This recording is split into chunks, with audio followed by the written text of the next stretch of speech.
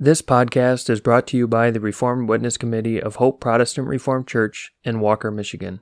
It is our goal to spread our distinct Protestant Reformed views based on the Word of God and the Reformed confessions. We hope that this message is edifying to you. Our meditation for today is titled, Light for Our Life.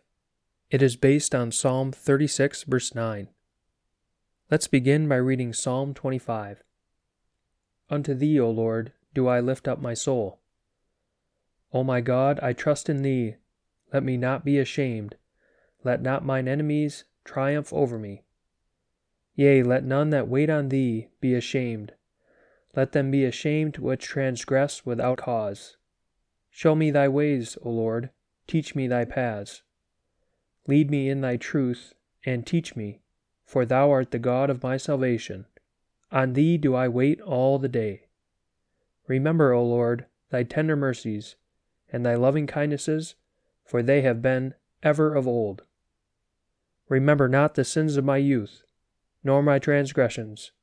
According to Thy mercy, remember Thou me for Thy goodness' sake, O Lord. Good and upright is the Lord. Therefore will He teach sinners in the way. The meek will He guide in judgment, and the meek will He teach His way. All the paths of the Lord are mercy and truth unto such as keep His covenant and His testimonies. For Thy name's sake, O Lord, pardon mine iniquity, for it is great. What man is he that feareth the Lord?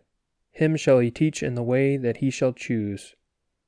His soul shall dwell at ease, and his seed shall inherit the earth. The secret of the Lord is with them that fear Him, and He will show them His covenant. Mine eyes are ever toward the Lord, for He shall pluck my feet out of the net. Turn Thee unto me, and have mercy upon me, for I am desolate and afflicted. The troubles of my heart are enlarged. O bring Thou me out of my distresses. Look upon my affliction and my pain, and forgive all my sins. Consider mine enemies, for they are many, and they hate me with cruel hatred. O keep my soul and deliver me. Let me not be ashamed, for I put my trust in Thee. Let integrity and uprightness preserve me, for I wait on Thee. Redeem Israel, O God, out of all his troubles. That concludes our scripture reading. Our meditation is Light for Our Life. So completely do we depend upon God for our salvation, that we receive not one part of it that did not come from God, and was given us because He wanted us to have it. As surely as every heartbeat comes from Him, as surely as all our sunshine comes from Him, so every aspect and phase of our salvation comes from God as a free gift. In Psalm 36, verse 9, which we considered briefly yesterday, David wrote, For with Thee is the fountain of life. In Thy light shall we see light. That last clause surely presents an awesome and wonderful truth. In God's light we see light.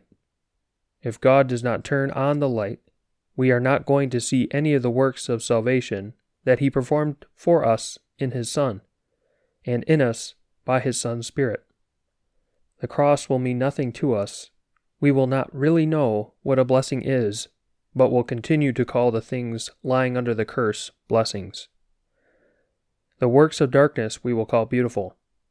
Worldly fools we will call wise.